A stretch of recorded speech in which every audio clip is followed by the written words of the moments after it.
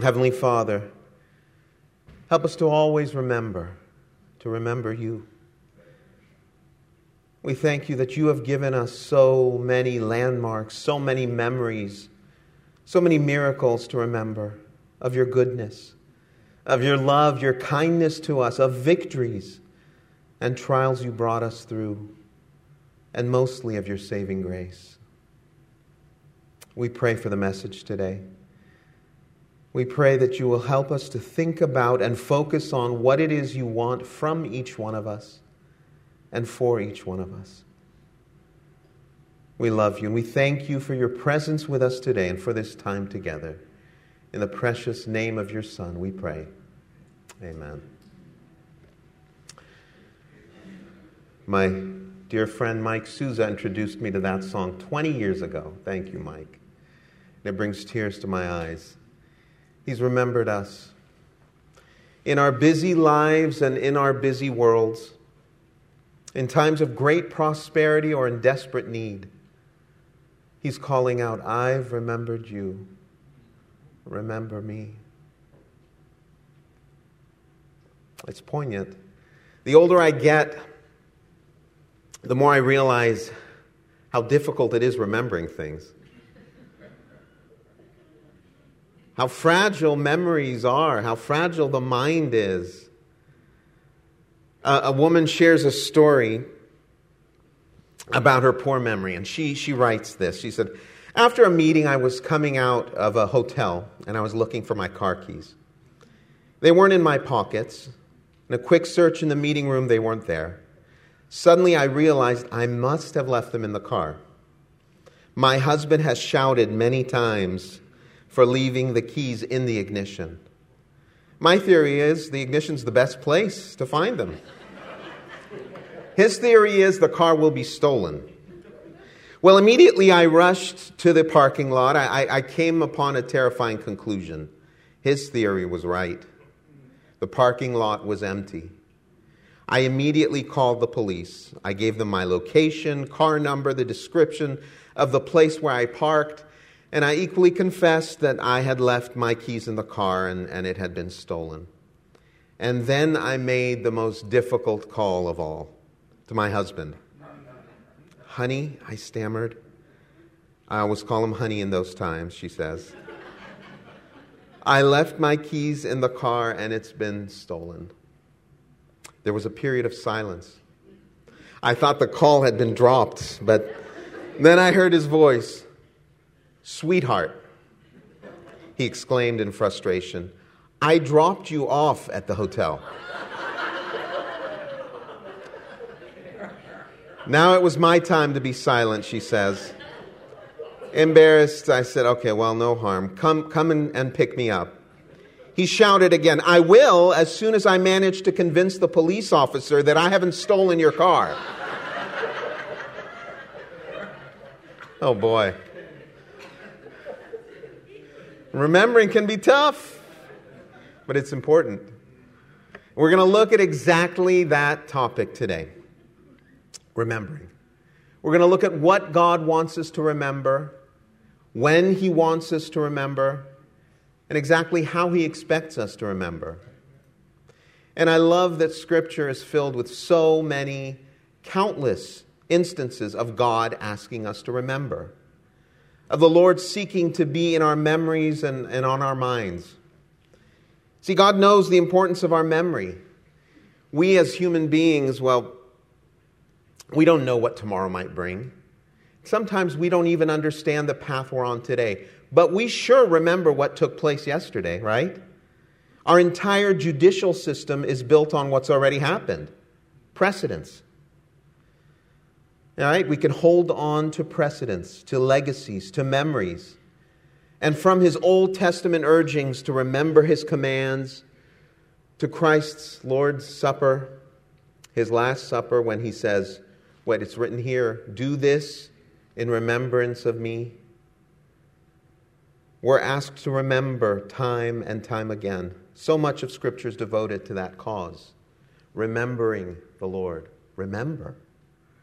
Remember, we might say. How can we forget? He's God, but we do forget. between our busy lives and our busy minds, between the noise of this world and the noise of our emotions and our fears and our doubts and worries, we forget. We're forgetful people. In good times and in bad, we forget. But do you think you could ever forget being rescued from prison? I don't think so. But look what Deuteronomy 5:15 says. Remember that you were slaves in Egypt, and that the Lord your God brought you out of there with a mighty hand and an outstretched arm. This was addressed to the nation of Israel. Of course they remember, right? They were taken captives and prisoners. Of course they remember their years of slavery under the heavy hand of Pharaoh. Of course they remember how God miraculously delivered them with those plagues, the 10 plagues. Of course they remember how he brought them out of slavery in Egypt, don't they? Well, let's take a look. Exodus chapter 14. After years of captivity in Egypt, the Lord miraculously rescued the nation of Israel, and he turned Pharaoh's heart to let them go. We remember the story. We've heard it since we were kids. Through his servant Moses, he led them out of Egypt and on their way to the promised land. And this portion takes place immediately after their exit from Egypt. And we'll pick it up in verse 4. Exodus chapter 14, verse 4. You can follow in your Bibles or look up at the screens. And I will harden Pharaoh's heart, and he will pursue them. But I will gain glory for myself through Pharaoh and all his army, and the Egyptians will know that I am the Lord. So the Israelites did this. When the king of Egypt was told that the people had fled, Pharaoh and his officials changed their minds about them and said, "What have we done? We have let the Israelites go, and we've lost their services." So he had his chariot made ready, and he took his army with him. He took 600 of the best chariots, along with all the other chariots of Egypt, and officers over all of them. The Lord hardened the heart of Pharaoh, king of Egypt, so that he pursued the Israelites who were marching out boldly. So God turns Pharaoh's heart again, this time to pursue, to chase them down, the fleeing Israelites. See, God was positioning the making of a miracle. Don't ever think that God isn't in control. In your trial, in your circumstance, in your storm that seems out of control, he's still on his throne. He's still in control. He wanted to give Israel a memorial, a landmark, something to remember and something to build up their faith. So pick it up in verse 10. As Pharaoh approached, the Israelites looked up, and there were the Egyptians marching after them. They were terrified and cried out to the Lord. So it's important to understand the scene. So there were unclimbable mountain ranges to each side of the Israelites, to the right and to the left. The Egyptian army was hot on their tail, chasing them down. And in front of them was the Red Sea. So they were trapped. They were boxed in. There was literally nothing they could do. There wasn't one more step they could take in any direction. God boxed them in. And all they could do was look up to God. And that's when God loves to work, isn't it? Verse 11, they said to Moses, "Was it because there were no graves in Egypt that you brought us to the desert to die? What have you done to us by bringing us out of Egypt? Didn't we say to you in Egypt, 'Leave us alone, let us serve the Egyptians'? It would have been better for us to serve the Egyptians than to die in the desert." So already they've conceded. Already they forgot the miraculous way God allowed Pharaoh to let them go. Did they forget their chains? Did they forget that they lived lives of slavery under the heavy hand of the Egyptians? Did they forget those plagues that God sent on Pharaoh and the Egyptians and protected them? Did they already forget how he turned Pharaoh's heart to let them go? Verse 13, Moses answered the people, "Do not be afraid. Stand firm, and you will see the deliverance the Lord will bring you today. The Egyptians you see today, you will never see again. Promise. The Lord will fight for you. You need only to be still. Promise. Then the Lord said to Moses, why are you crying out to me? Tell the Israelites to move on. Raise your staff and stretch out your hand over the sea to divide the water, so that the Israelites can go through the sea on dry ground. Dry ground, not moist ground, not muddy ground. When God does a miracle, He goes all the way. Amen. I will harden the hearts of the Egyptians so that they will go in after them. And I will gain glory through Pharaoh and all his army, through his chariots and his horsemen. The Egyptians will know that I am the Lord when I gain glory through Pharaoh, his chariots, and his horsemen. And I love that we don't read a response from Moses, a rebuttal, an excuse. He was done with that. He doesn't question God any longer. Lord, you want me to... What? Come again? I don't think... No. Moses remembers. Moses remembers the burning bush where God talked to him, told him what to do, and he questioned God and gave him every excuse in the book, but God proved him wrong.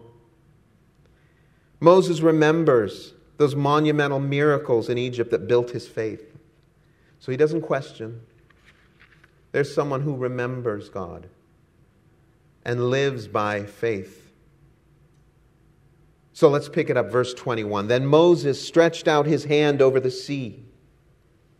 And all that night the Lord drove the sea back with a strong east wind and turned it into dry land. The waters were divided, and the Israelites went through the sea on dry ground, with a wall of water on their right and on their left.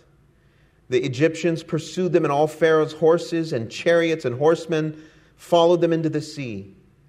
During the last watch of the night, the Lord looked down from the pillar of fire and cloud at the Egyptian army and threw it into confusion. He jammed the wheels of their chariots so that they had difficulty driving. And the Egyptians said, let's get away from the Israelites. The Lord is fighting for them against Egypt. Remember the promise? Stand still, the Lord will fight for you. Then the Lord said to Moses, now stretch out your hand over the sea, so that the waters may flow back over the Egyptians and their chariots and horsemen. And Moses stretched out his hand over the sea, and at daybreak the sea went back to its place. The Egyptians were fleeing toward it, and the Lord swept them into the sea. The water flowed back and covered the chariots and horsemen, the entire army of Pharaoh that had followed the Israelites into the sea. Not one of them survived. The Egyptians you see today, you will never see again. Promise fulfilled. But the Israelites went through the sea on dry ground, with a wall of water on their right and on their left. That day, the Lord saved Israel from the hands of the Egyptians, and Israel saw the Egyptians lying dead on the shore. And when the Israelites saw the mighty hand of the Lord displayed against the Egyptians, the people feared the Lord and put their trust in Him and in Moses, His servant. Wow. Stamp it. Landmark memory. As a member of that group, you witnessed what was arguably one of the greatest miracles ever recorded in history, the parting of the Red Sea. Your life was changed from that moment on. You saw the hand of God more clearly, more powerfully, more directly than at any time in your life. We read about it today and we're amazed. Imagine having lived through it, been part of that group. You couldn't help but be renewed, inspired, awestruck, resolved to a greater faith and a deeper life. That would be our natural reaction, wouldn't it? But let's turn just one chapter later. Exodus 15:22. Then Moses led Israel from the Red Sea, and they went into the desert of Shur. For 3 days they traveled in the desert without finding water. When they came to Marah, they could not drink its water because it was bitter. Well, that's why the place is called Marah. So the people grumbled against Moses, saying, "What are we to drink?" A few verses later, the Lord miraculously produces clear, fresh water by having Moses throw a piece of wood into the bitter water of Marah. Stamped, landmark memory. Later, to provide food in the desert, the Lord sends manna from heaven. Once again, another miracle, another landmark memory. Exodus 16, so Moses and Aaron, verse 6, said to the Israelites, in the evening you will know that it was the Lord God who brought you out of Egypt. And in the morning you will see the glory of the Lord, because he has heard your grumbling against him. Who are we that you should grumble against us? Moses also said, you will know that it was the Lord when he gives you meat to eat in the evening and all the bread you want in the morning, because he has heard your grumbling against him. Who are we? You're not grumbling against us, but against the Lord. The entire trip is one long series, 40 years of this, of God providing, coming through in a miraculous way. And literally one chapter later, grumbling, complaining, and forgetting. What happened? How could they fear? How could they grumble and complain?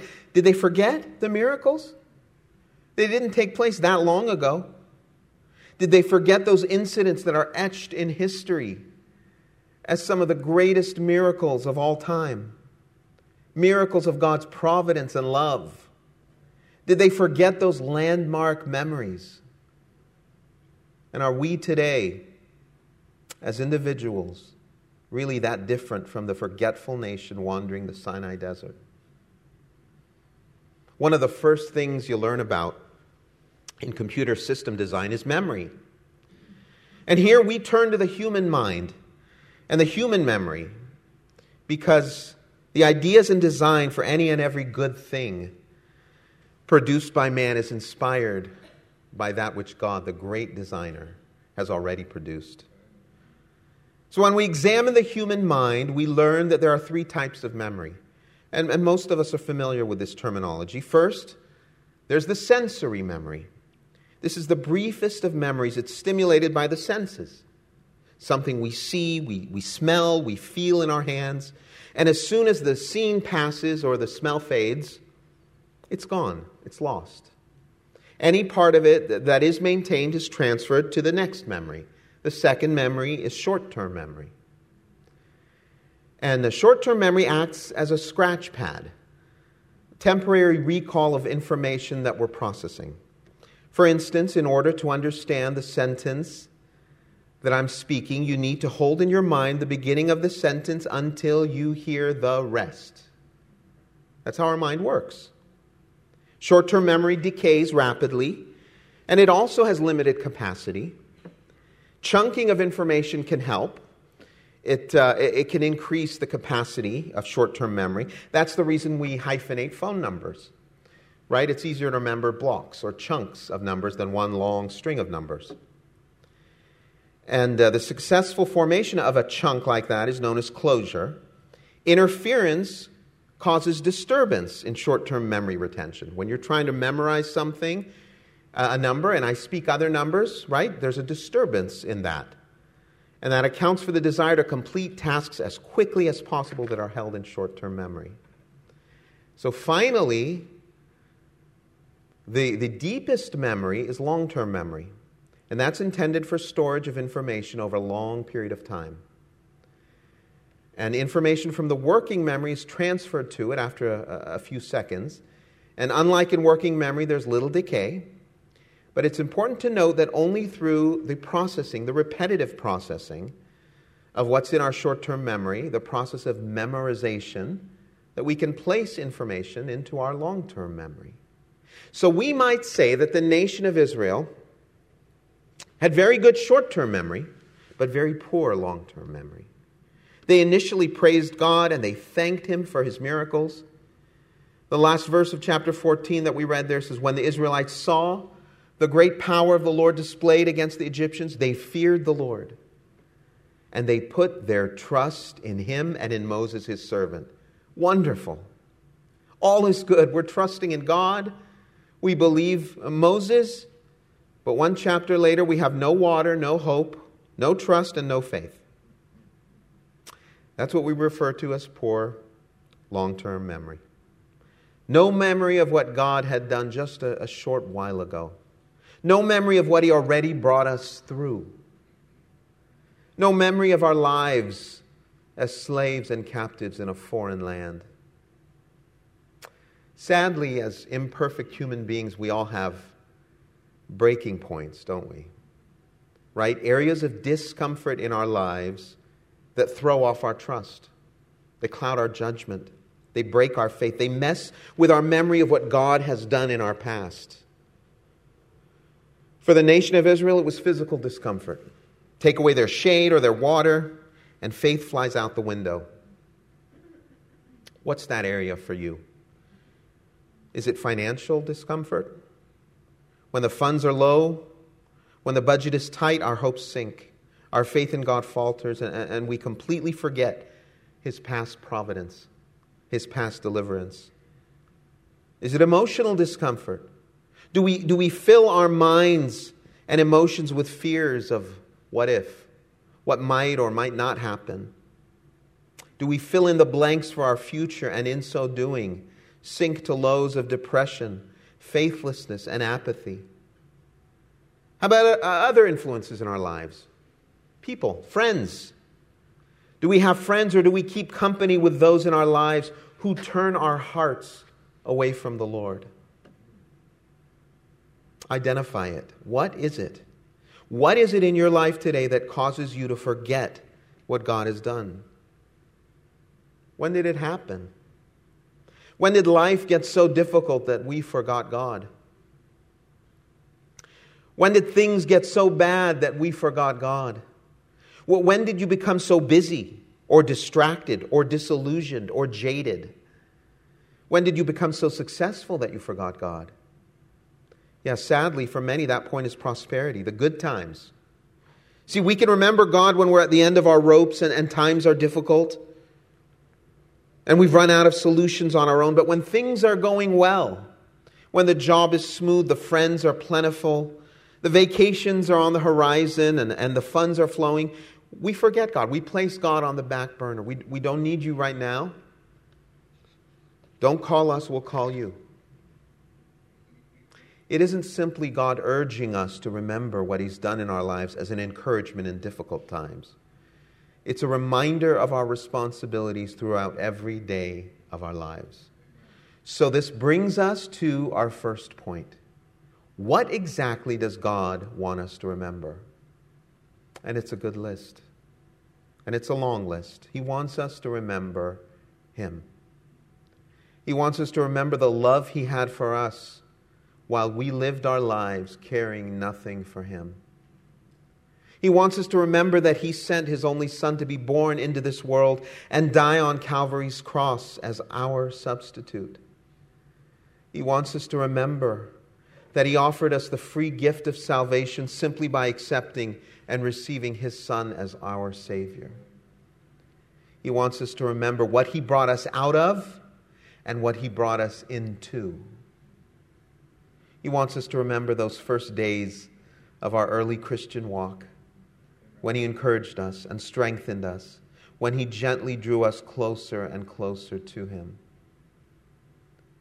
He wants us to remember those battles, those struggles that He brought us through where impossible miracles were made possible by Him.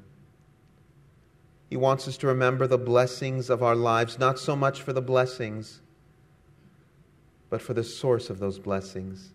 He is the source of every good and perfect gift in our lives. He wants us to remember those times when we obeyed Him and He blessed us. And He also wants us to remember those times we didn't obey, the missteps we took and the results of our actions, and the changes we made and the lessons we learned. He wants us to remember that our eternal home is with Him, and that our lives are but a breath, a vapor. He wants us to remember to tell others the good news, to live like we mean it, and to make every day count for Him. Do you have landmarks in your life with God? We read about several of those landmark moments today, didn't we? In Israel's history. How about you? Moments of God's providence that you can't forget. What do you remember? Do you have points in your life where God met you in your need? They're not necessarily monumental in scope, but they're monumental to you. In your loneliness and despair, He came and filled the empty spaces of your heart, and He gave you joy. That time when you didn't have the money to make ends meet, but He found a way to meet your needs. That time in your Christian walk when He helped you to overcome an addiction, to overcome a habit, an attitude of fear. That relationship that was so broken, but He mended it. That time that you stepped out in faith and looked to Him to guide you, and He did. That stand you took, remember? The stand you took for Him despite the mocking you feared from those around you. And you could almost see His smile and sense how proud He was of you. You see, these are the landmark moments in our lives. These are the memories that we must hold on to and ponder and renew in our minds. And that's how faith grows. That's how our faith grows. We trust Him more for the future because we remember what He's done for us in the past. We can remember, and we're inspired to trust Him more and more, to stretch our faith and to dive in with all our hearts. See, everything God desires to have us remember should already be on our minds daily.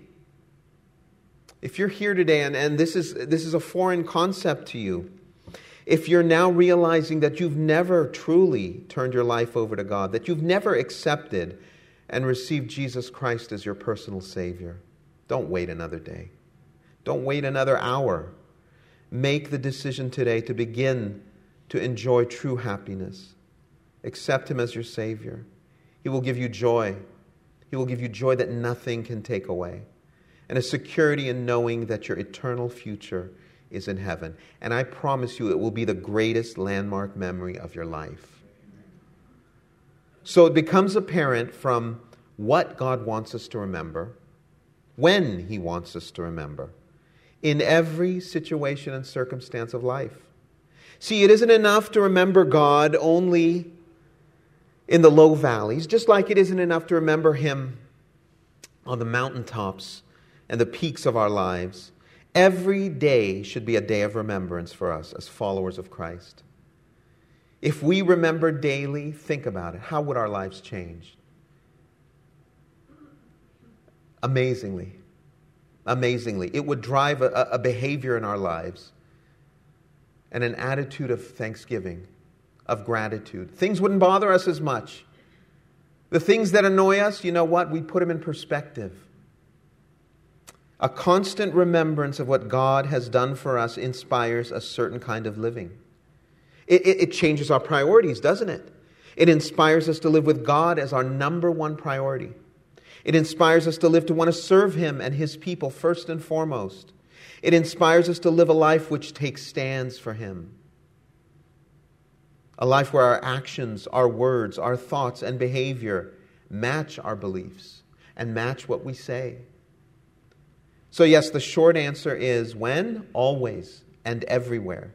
That's when we are to remember. And moreover, to live like we remember.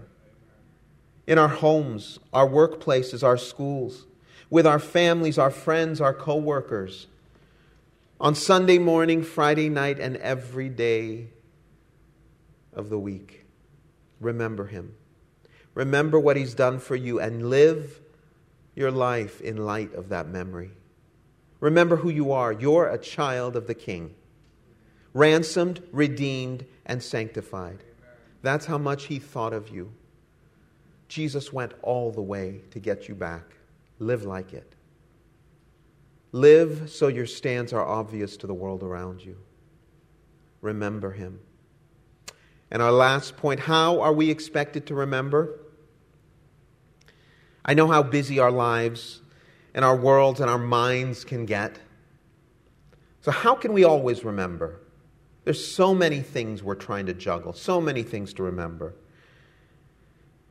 And time has a way of of dulling the memory, doesn't it? We're moved every time there's a tragedy in the news, right, in our country, in the world. We're resolved to want to make a change. But the farther away we're removed from the incident, the memory fades, doesn't it? The urgency fades. Of course we remember, but as the years pass, time has a way of making the memories fade. We may still remember, but not with that initial vividness, right? Not with that initial intensity, not with the same emotion we had at first. Time has a way of dulling the memory. So how can we always remember what God wants us to remember? The importance of those lessons, those landmarks, those memories. Well, much like we talked about in the human memory, the process of repetition, memorization. When we spend time dwelling on what God has done for us, who He is, who we are, and how He expects us to live. When we spend time in His Word, reviewing those landmarks. When we spend time in thought and prayer, reviewing the landmarks in our own lives. When we continually think upon, process, and renew those memories in our minds, they become etched in our hearts and in our minds. And that's how we remember. We make an explicit and deliberate effort to remember. Have you ever heard the phrase, take time to remember? It never made sense to me. It seems an odd notion. Remembering doesn't take time. Either you do or you don't. Either you remember it or you don't. No, we must take time. I get it now. We have to devote time to remembering every day. That's what quiet time with the Lord should produce. That's what prayer should build up. These are daily reminders to us as forgetful human beings. We're reminded and we're renewed. We're encouraged and inspired. And through the process, we are etching God and His principles and His blessings to us and His work in our lives into our hearts and into our minds. Amen? So today ask yourself, am I remembering God in my life? Do my actions, words, thoughts, attitudes, and behaviors reflect the life of one who truly remembers what God has done for them and how He expects them to live in light of that? This is where the nation of Israel faltered. See, they recognized God's providence, His blessings, His miracles, but they never took time to remember, to etch those blessings and those lessons into their hearts and minds. The surrounding disturbances were just too much for them. The discomforts were too much for them. So what's holding you back, friend? What are those disturbances in your life that are keeping you away from God? Whatever they are, ask yourself, are they worth it? Are they worth the worry and the despair and the fear and the loneliness? I think you'll find the answer is no. Whatever they are, it's time to put them behind you. God wants so much more for your life. In Him is life, and life more abundant. Start living it. Remember. I don't know what your situation is today. I don't know what the circumstances of where your life is at, but God's advice in every situation, in every circumstance is the same regardless. Remember me. Turn your heart toward God. In that physical ailment, where every medical opinion and option seems to give you no hope, God is calling out, remember me.